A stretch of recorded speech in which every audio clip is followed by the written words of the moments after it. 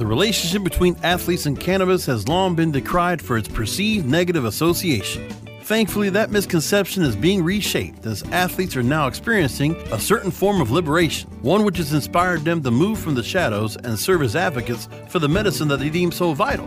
These stories are worthy of greater attention and will serve to help augment the discourse around medicinal cannabis. The cannabis culture in sport deserves to be celebrated, not maligned.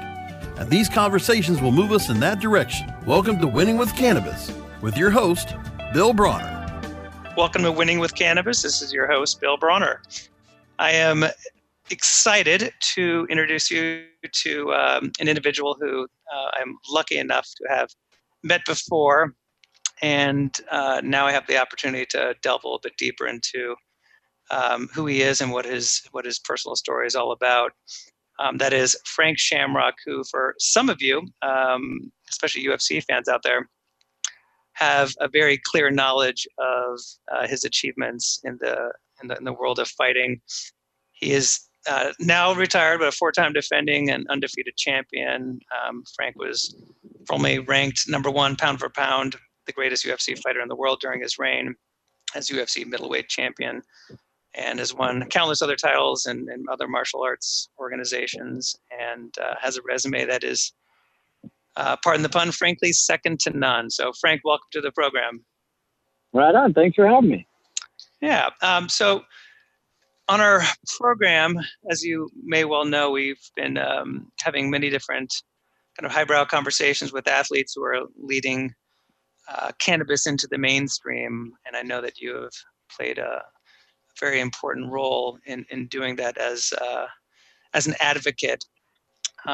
So I want to find out, first off, before we get into kind of that aspect of your life, how you came into fighting, and kind of from the beginning, what sort of ambitions you had in your youth, and just kind of how you evolved into kind of the fighting career that you had so successfully.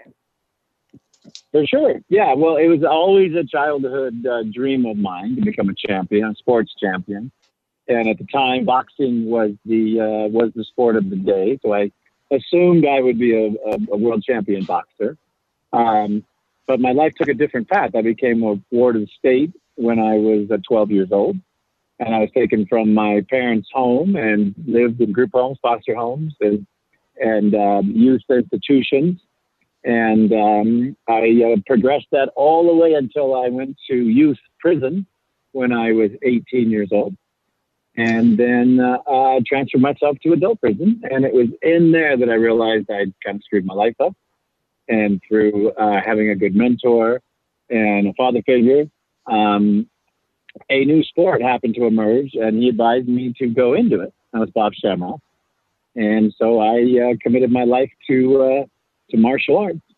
And ironically, my dream come true. I became a world champion, and I was able to use that desire to be a leader and a champion to apply it to a brand new sport.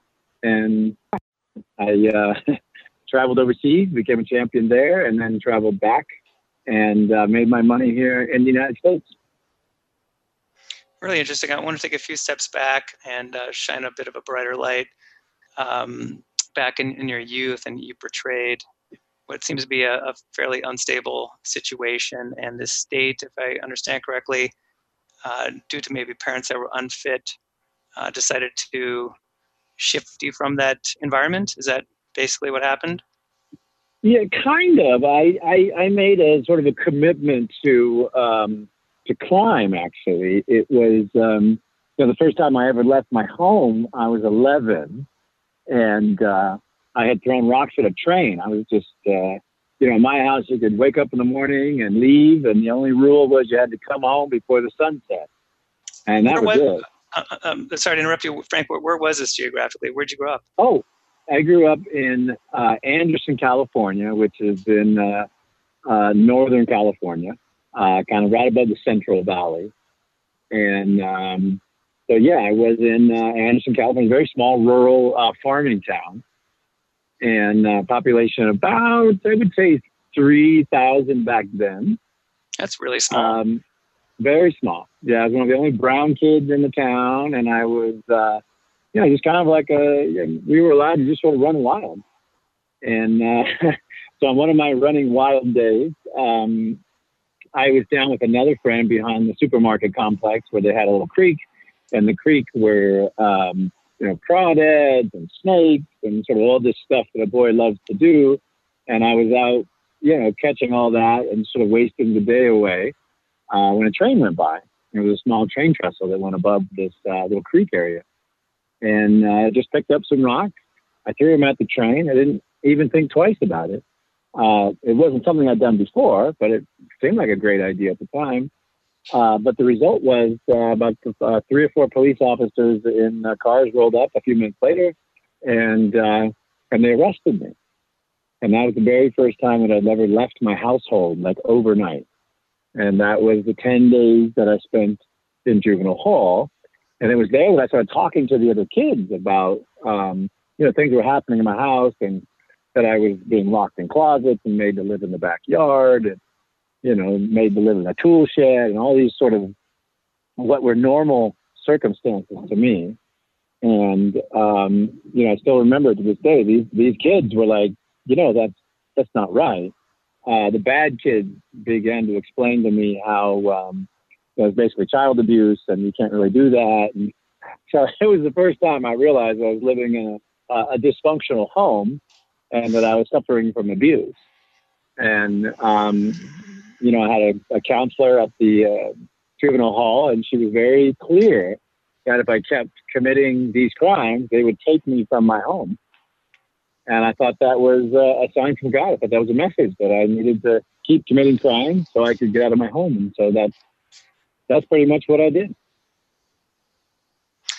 So given the climate that you were in, it obviously was unstable, was about as far from what many might view as regular, and the conditions that you just described were pretty subhuman. I mean, quite appalling, if you don't mind me saying. I can't help but think that you were able to channel a lot of the anger that emerged from that experience to your advantage while in prison, in your teens. And, a lot of the kind of the darker periods of your life were able to kind of open up a new door for you, one that you could be in control of, and you could, start to evolve from it. Yeah, well, it was really, I was not a good kid by any means. And I really learned through having a good mentor and a good father figure. When I was 13, I went to the Shamrock Boys Ranch, and Bob Shamrock was my first, real group home mentor dad who had a great, way with boys and a way with teaching and educating and guiding.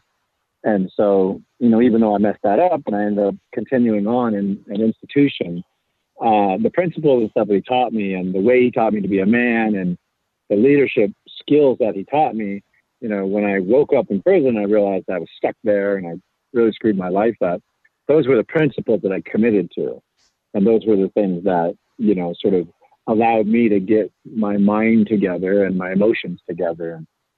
But past that, I recommend this to anybody. If you have emotional unbalances and discomfort, try cage fighting, because it's a wonderful outlet for expressing your emotional capacity and working through those, overpowering emotions. My problem was I didn't know these things were wrong that was happening to me. And they made me very angry, and they made me very upset, and they made me very emotionally fragile. And so, even though I go out for sports and I go out for all these different activities, and I was a great athlete, I could never get past the first week or so. I'd have some sort of emotional breakdown, or someone would, bully me or challenge me. And I didn't know how to respond to those things. But it was the time, in prison, just reading and focusing on with the college. When I was in prison, I became a trainer for the fire crews. I really learned about lifting weights and sort of building up my body. And that base, I spent 3.5 years from 18 to 21, and that base of training and learning is what carried me through that fighting career. I feel like your story is exceptional in so many ways, Frank. When people think of the prison system in general and the type of rehabilitation that is supposed to be present in those, kind of within those physical barriers, seldom does, I think at least, are positive stories that come from that sort of rehabilitation. The recidivism rate in America is what it is. Yours is quite remarkable in that you used it to your advantage and were able to set a tone for yourself going forward and, make a complete reversal. Real quickly, we got to take a commercial break, and I want to continue a little bit further down on the path that we're on. Our advertisers are winners. Please check them out during this brief timeout.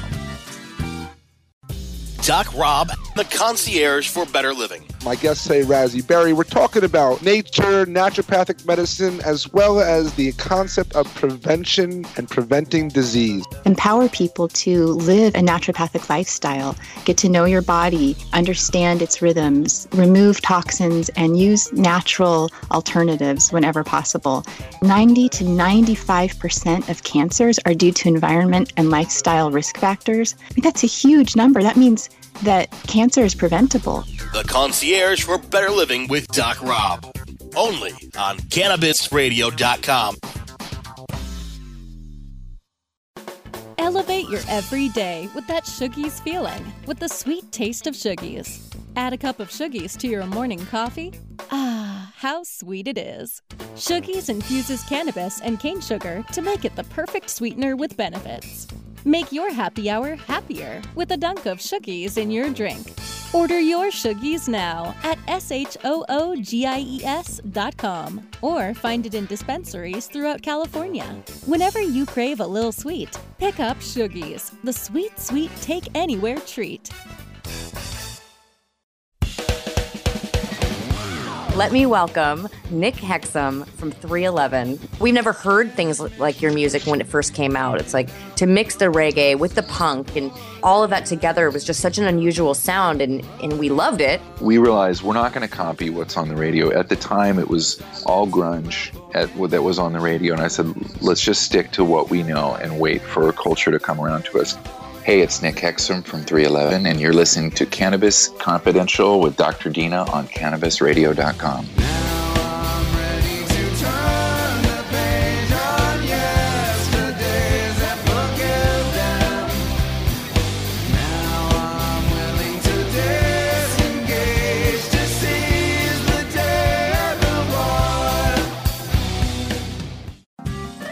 We're back on the field of play with more Winning with Cannabis, only on CannabisRadio.com. Frank, you were in the process of explaining your experience in prison, and you said you departed when you were 21. And in the process of being there, obviously you were able to go through this wonderful period of self-discovery. Unfortunately, it happened under, far from perfect circumstances, that is being in prison. But again, you used it to your advantage, and you're able to position yourself in a stronger way going forward. So when did you finally take your first opportunity for a professional fight after polishing your skills in prison? Well, I'd like to say they were polished, but they weren't. I got out April 5th of 1994. I went into training camp April 6th of 1994.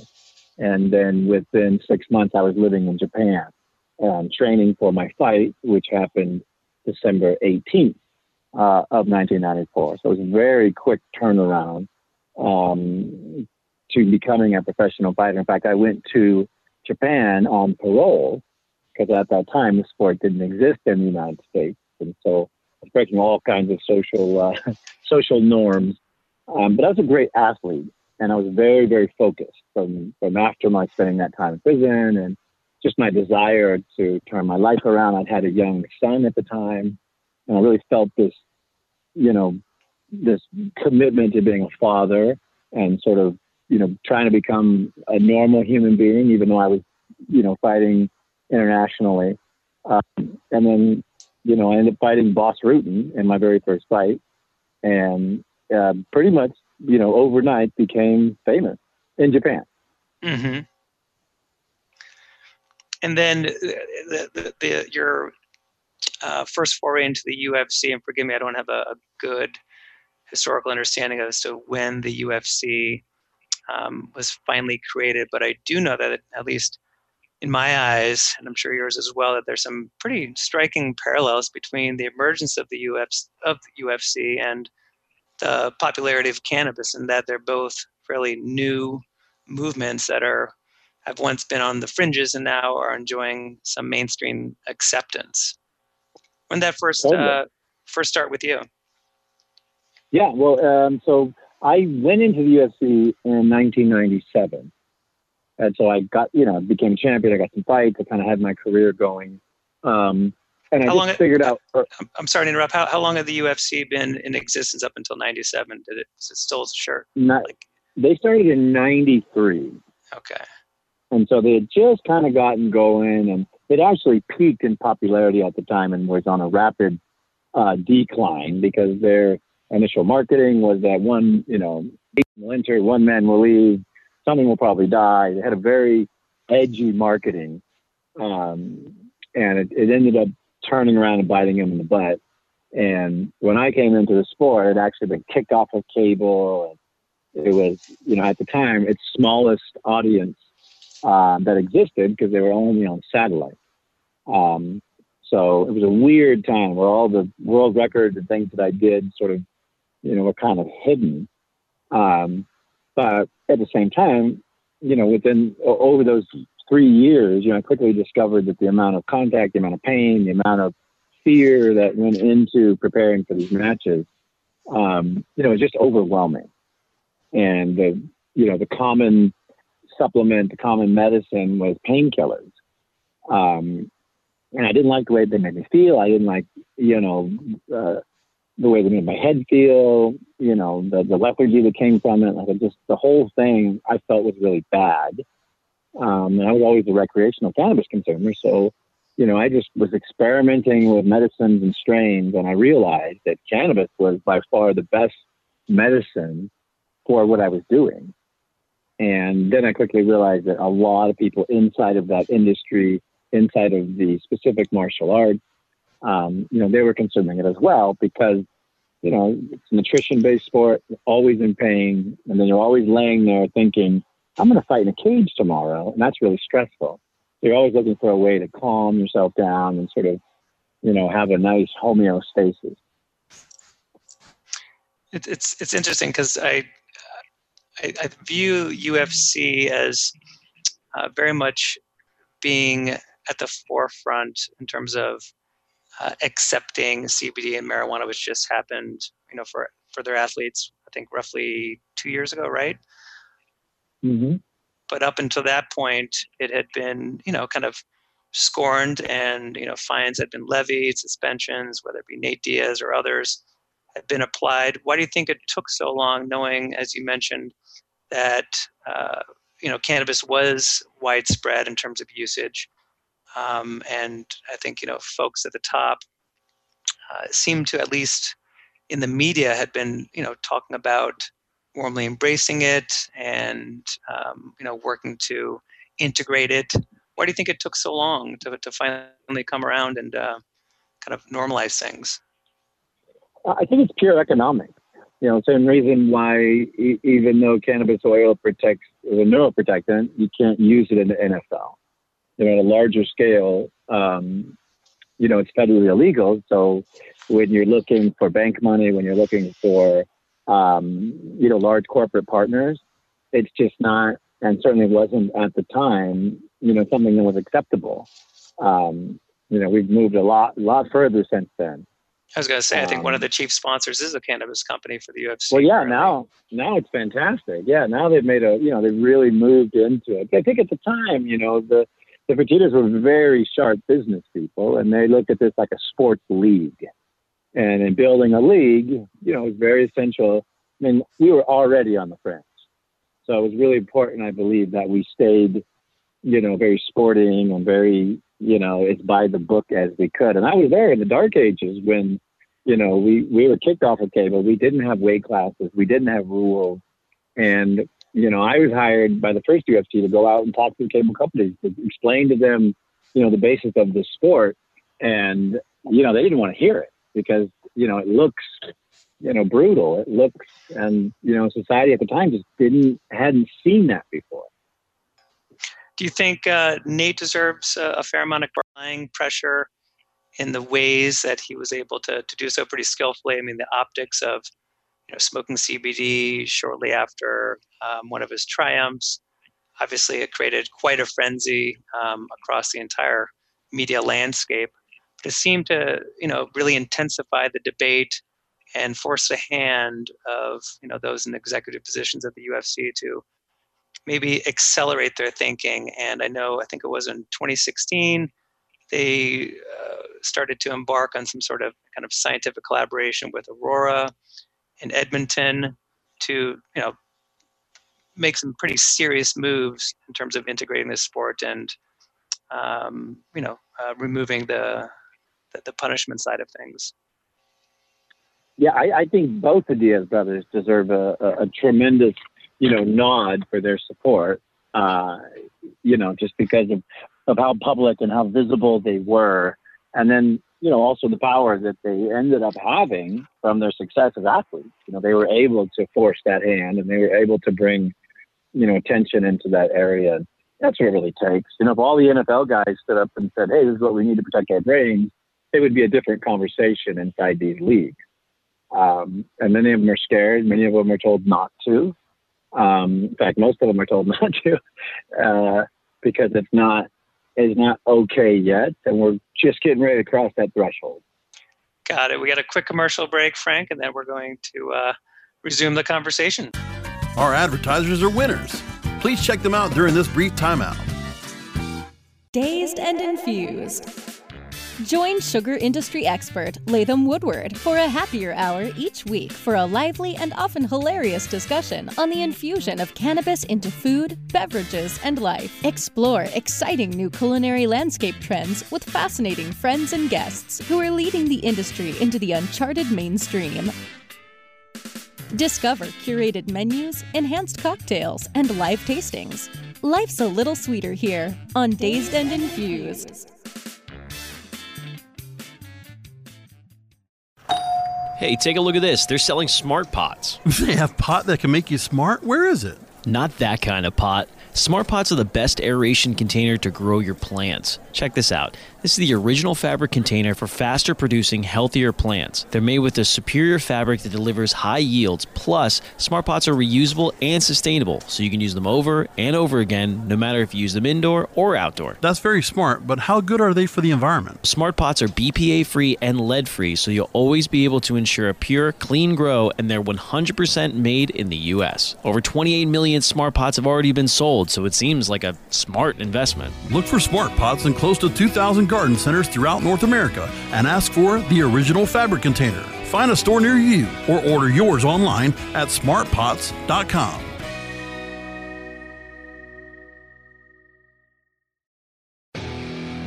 The cannabis industry is growing almost as fast as the cannabis and hemp being planted and harvested.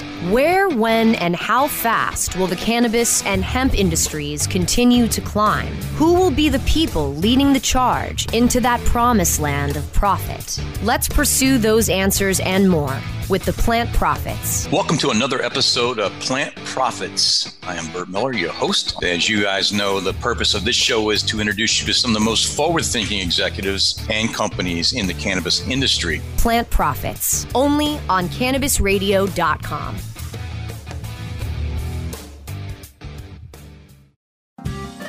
We're back on the field of play with more Winning with Cannabis, only on CannabisRadio.com. So, Frank, I want to shift gears a little bit and talk a little bit about your career out of the ring, because I know you've made a sizable impact, I'm sure, in a whole host of different worlds, but specifically in the world of cannabis in terms of being an agent of change, if you will, in terms of as far as destigmatizing, kind of prevailing opinions, and playing a pretty major role in terms of educating the public, to which I want to applaud you for those efforts. How did you kind of get into kind of that next chapter of your life, from going from a user into being an outright proponent in a very kind of public-facing way. Yeah, I mean, to be honest with you, it was a big decision for my brand and for my business. And when the whole team weighed in on, because at the time I was a sports broadcaster for Showtime, which is, as you know, a CBS company. So there's a lot of consideration into me vocalizing, what I was doing. But from a personal standpoint, after I'd learned all the science, and one of the things, the joys of retirement is you get all this time on your hands. So I studied a lot about cannabinoids and how, they affect the brain. And, unwittingly, I realized I had been protecting my brain and my body all these years. But then the science was now, front and center. And so much like I did in my fighting career, I leaned into the science of it and used that as a platform because I thought it was important. And then when you study the history of illegalization for cannabis, it's deeply tied into racism and culturalism and immigration, and it really has very little to do with medicine. And so that to me seemed like a social injustice. Good medicines out there that were, and natural medicine that were being ignored because of, marketing and because of, outside opinions and outside interests. And I'm a big, because of the way I grew up, a big proponent of social justice. So I felt like it was time for me to use my voice and the platform that I built, to help educate people and to help move the needle forward. With that said, one of my mentors is 76 years old, and 10 years ago, he would have said, I'll never touch that stuff in my life. And now he's an active consumer for his diabetes and for his pain and for he's got skin issues. And, over the 10 years, he's completely seen the value of the medicine, and his life has changed for the better. So if I can do that, with one person as a friend of mine, imagine what I can do with my voice and my platform, for millions of people. Absolutely. I love when things like that come full circle. So I'm curious, how have you taken that passion that you just articulated so well and steered it towards entrepreneurial projects? Because I know you've been operating in the industry now for several years. Tell us a little bit about that voyage. Yeah, well, for sure. I as soon as I got into it, of course, I also saw the monetary side. Besides social opportunity, there's tremendous monetary upside, especially being a celebrity and being at the beginning or the front of the industry. And like I said, I lean into the science of the whole thing. So I've been creating and formulating for the past several years, a small handful of products that are basically, medicine, doctor-approved, tested medicine. And that's where Israel is so far ahead of us and, other countries that are really studying the medicinal side of it. So I have an eye drop that I'm coming out with and a soap for relaxation and a skin cream that basically will cure anything on your skin. And that's what my mentor is using, Henry. But it's been a long process because it's an unregulated industry. It's hard to find quality partners, real business people. It's very similar to mixed martial arts was, when people didn't know how to fight and when there was a lot of mystery and mystique and secrets around the game. Clearly, it's still kind of a Wild West sort of situation, but I'd like to think, and that's the optimist in me, Frank, that situation is starting to mature a little bit, and the cannabis industry is developing a little bit more of a professional flavor, dare I say, kind of a savvy to it.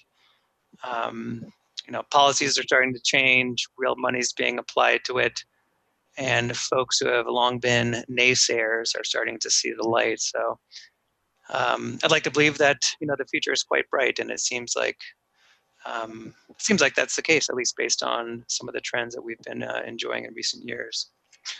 Want to quickly call attention to this upcoming event because it sounds terrific.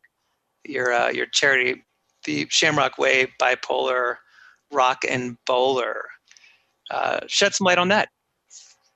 For sure. Yeah. Well, I made a movie last year about one of my colleagues, Mauro Ranallo, who has bipolar disorder. And the film was called Bipolar Rock and Roller. And that was his moniker when he was a DJ. Now he's a sports broadcaster. And the de facto voice for combat sports. But after we made the movie, we made sure to put in there, besides his story of triumph, real care items, like how you care for someone who's severely mentally ill. We partnered with a few of the largest, educators in the United States for mental illness and community care providers. And that film has become this kind of de facto educational film for bipolar. And then one of our donors saw the film, and he recently had a psychotic break, ended up in a mental institution. And, he was very wealthy. He was going to basically check out of society until he saw this film. And instead of checking out, he decided to take the path of social activism. So he's financed this bipolar rock and bowler event. It's become our annual fundraiser that we use to raise funds for our charity, which supports at-risk communities, youth, women, and veterans at risk. And it's basically a giant party. It's the 24th of February in Brooklyn, New York, at the Brooklyn Bowl. And it's live music and dancing and just awesome fun. We're going to make it our annual event. And then my brother passed away last year, and he passed away from suicide. And so thank you. And we created a grant for him each year for a veteran who was an artist, a veteran's family. And this year we're providing that grant to a Lamphere family. And their husband, who was a military veteran as well, also committed suicide, leaving behind a family of 2 children, and one is disabled. So we're creating a grant for them to get a disabled van and just to have support, as they transition from having a leader guiding their family to not. And, we're very proud to play that role and to support them and support all veterans. And that's what we do with the Shamrock Way. And that's all from Bob Shamrock and what he taught me and those principles that I followed when I was in prison and the way I run my businesses. And we run that, nonprofit solely in his honor. What a wonderful model to implement. I praise you greatly for stepping into the spotlight and wrestling with some of these thorny issues such as mental health. It's something that doesn't get enough attention and clearly is deserving of more. So I praise you for doing that, and to a similar degree, cannabis as well. So you're obviously involved in a lot of really terrific endeavors, and it's heartening to know that there's people out there like you doing such good things on behalf of for the betterment of society. So thank you, Frank. Well, I'm happy to do it. Thanks for joining our program. My pleasure.